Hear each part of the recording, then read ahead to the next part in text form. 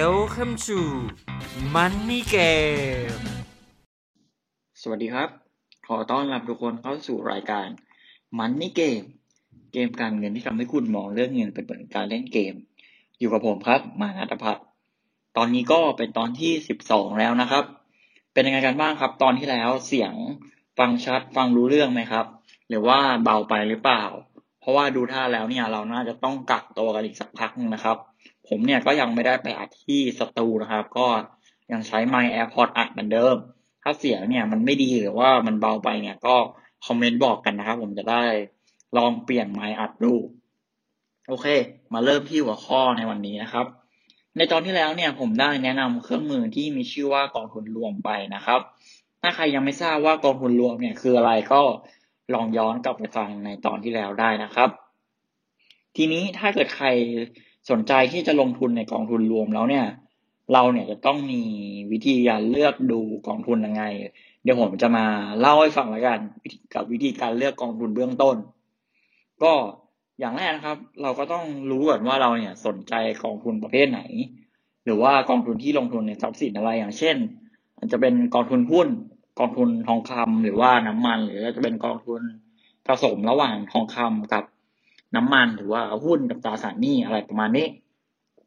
หลังจากที่เรามีในใจแล้วเนี่ยว่าเราสนใจกองทุน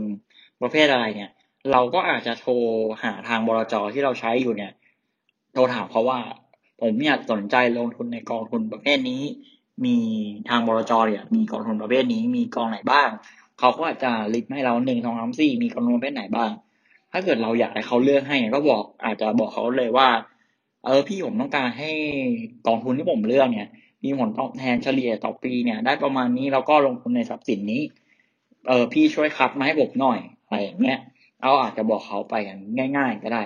หรือถ้าเกิดใครอยากจะมาเลือกหรือว่ามาดูด้วยตัวเองเนี่ยก็ได้นะครับเดี๋ยวผมจะมาเล่าให้ฟังว่าต้องทำยังไงอย่างแรกนะครับเราก็เปิดดูก่อนว่าทางบลจ.ที่เราเปิดใช้เนี่ยมีกองทุนที่เราสนใจเนี่ยมีชื่อกองอะไรบ้างต้องบอกก่อนนะครับว่าเราเนี่ยไม่สามารถซื้อกองทุนเนี่ยข้ามบลจ.ได้อย่างเช่นว่าเราเปิดบลจ.กับธนาคาร A เนี่ยเราก็จะไม่สามารถซื้อกองทุนที่เป็นของธนาคาร B ได้ต้องซื้อกองทุนที่อยู่ภายในบลจ.ที่เราใช้นะครับแต่ว่าถ้าเกิดเราเปิดกับบลจ.ที่ไม่ใช่ของธนาคารเนี่ยเราก็จะมีสิทธิ์ซื้อได้ทุกกองทุนนะครับโอเคสมมุติว่าผมสนใจในกองทุนหุ้นของบลจ.หนึ่งแล้วกันก็ผมก็ต้องไปหาเข้าเว็บบลจ.แล้วเลยแล้วก็เสิร์ชว่ากองทุนหุ้นมีกองอะไรบ้างเราก็ลองดูว่าเราสนใจกองไหนอาจจะลองเข้าไปดูสักกองนึงแล้วกันสมมติว่าเรากดเข้าไปดูสักกองหนึ่งก็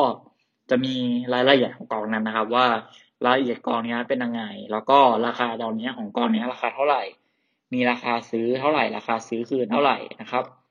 แล้วก็ราคาที่ผ่านมาเนี่ยมีความเปลี่ยนแปลงยังไงบ้างมีจ่ายจำนวนปันผลกี่ครั้งแล้วก็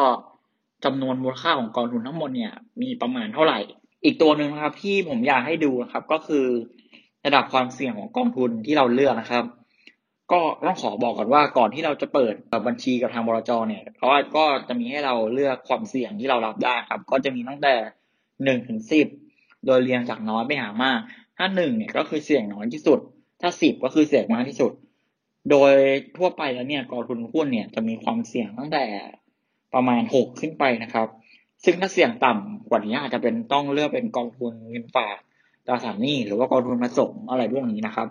โอเคหลังจากที่เราดูระดับความเสี่ยง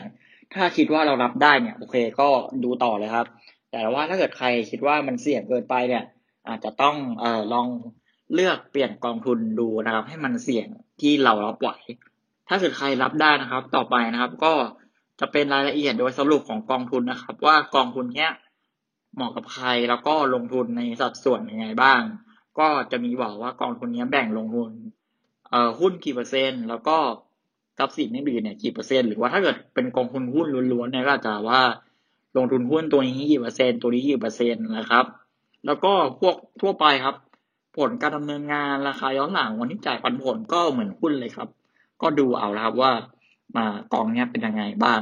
ต่อไปนะครับสิ่งที่ผมอยากให้ดูต่อไปก็เป็นพวกรายละเอียดการซื้อขายกองทุนนะครับก่อนที่เราจะเริ่มซื้อก็ดูพวกค่าธรรมเนียมอะไรพวกนี้นิดนึงนะครับว่ากองทุนนี้มีค่าธรรมเนียมยังไงบ้างในการซื้อขายครับ โดยกองทุนทุกกองเนี่ยก่อนซื้อเนี่ยเขาจะมีหนังสือชี้ชวนครับสำหรับ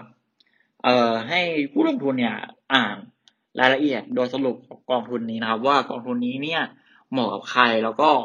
ลงทุนในทรัพย์สินประเภทไหนรายละเอียดทั่วไปนะครับของกองทุนนี้ก็ลองอ่านดูนะครับก็อยากให้แนะนำว่าเราก็ควรอ่านก่อนที่เราจะเลือกซื้อลงทุนนะครับถ้าเราอ่านรายละเอียดทั้งหมดแล้วรู้สึกว่าสนใจเนี่ยก็จัดไปเลยครับขั้นต่ำ500 บาทนะครับสบายๆครับซื้อได้แน่นอนก็หลักๆก็น่าจะมีประมาณนี้ครับการเลือกดูกองทุนนะครับแล้วก็ถ้าเกิดใครฟังแล้วเนี่ยยังมีคำถามหรือว่าอยากพูดคุยหรือว่าอยากปรึกษาเรื่องการเงินเนี่ยสามารถคอมเมนต์มาทางช่องทางที่ฟังนะครับแล้วก็ทางเพจตอนนี้ทาง Money Game เนี่ยเปิดเพจใหม่มีชื่อว่าเพจ Money Game เลยนะครับแล้วก็สามารถติดตามฟังรายการ Money Game เนี่ยได้ทาง YouTube แล้วก็ช่องทางการฟังพอดแคสต์อื่นนะครับ Spotify Apple Podcast SoundCloud อะไรพวกนี้ทาง YouTube เนี่ยตัวรายการเนี่ยอาจจะยังไม่ทันทางพอดแคสต์นะครับก็กำลังทยอยอัพให้อยู่นะครับก็น่าจะประมาณนี้สำหรับตอนนี้นะครับยังไงก็ลองศึกษาลองเลือกดูกันดูนะครับก่อนที่เราจะเลือกซื้อนะครับผมก็ประมาณนี้เดี๋ยวไว้เราเจอกันในตอนหน้าผมขอให้ทุกคนมีความสุขและประสบความสำเร็จทางด้านการเงินสวัสดีครับ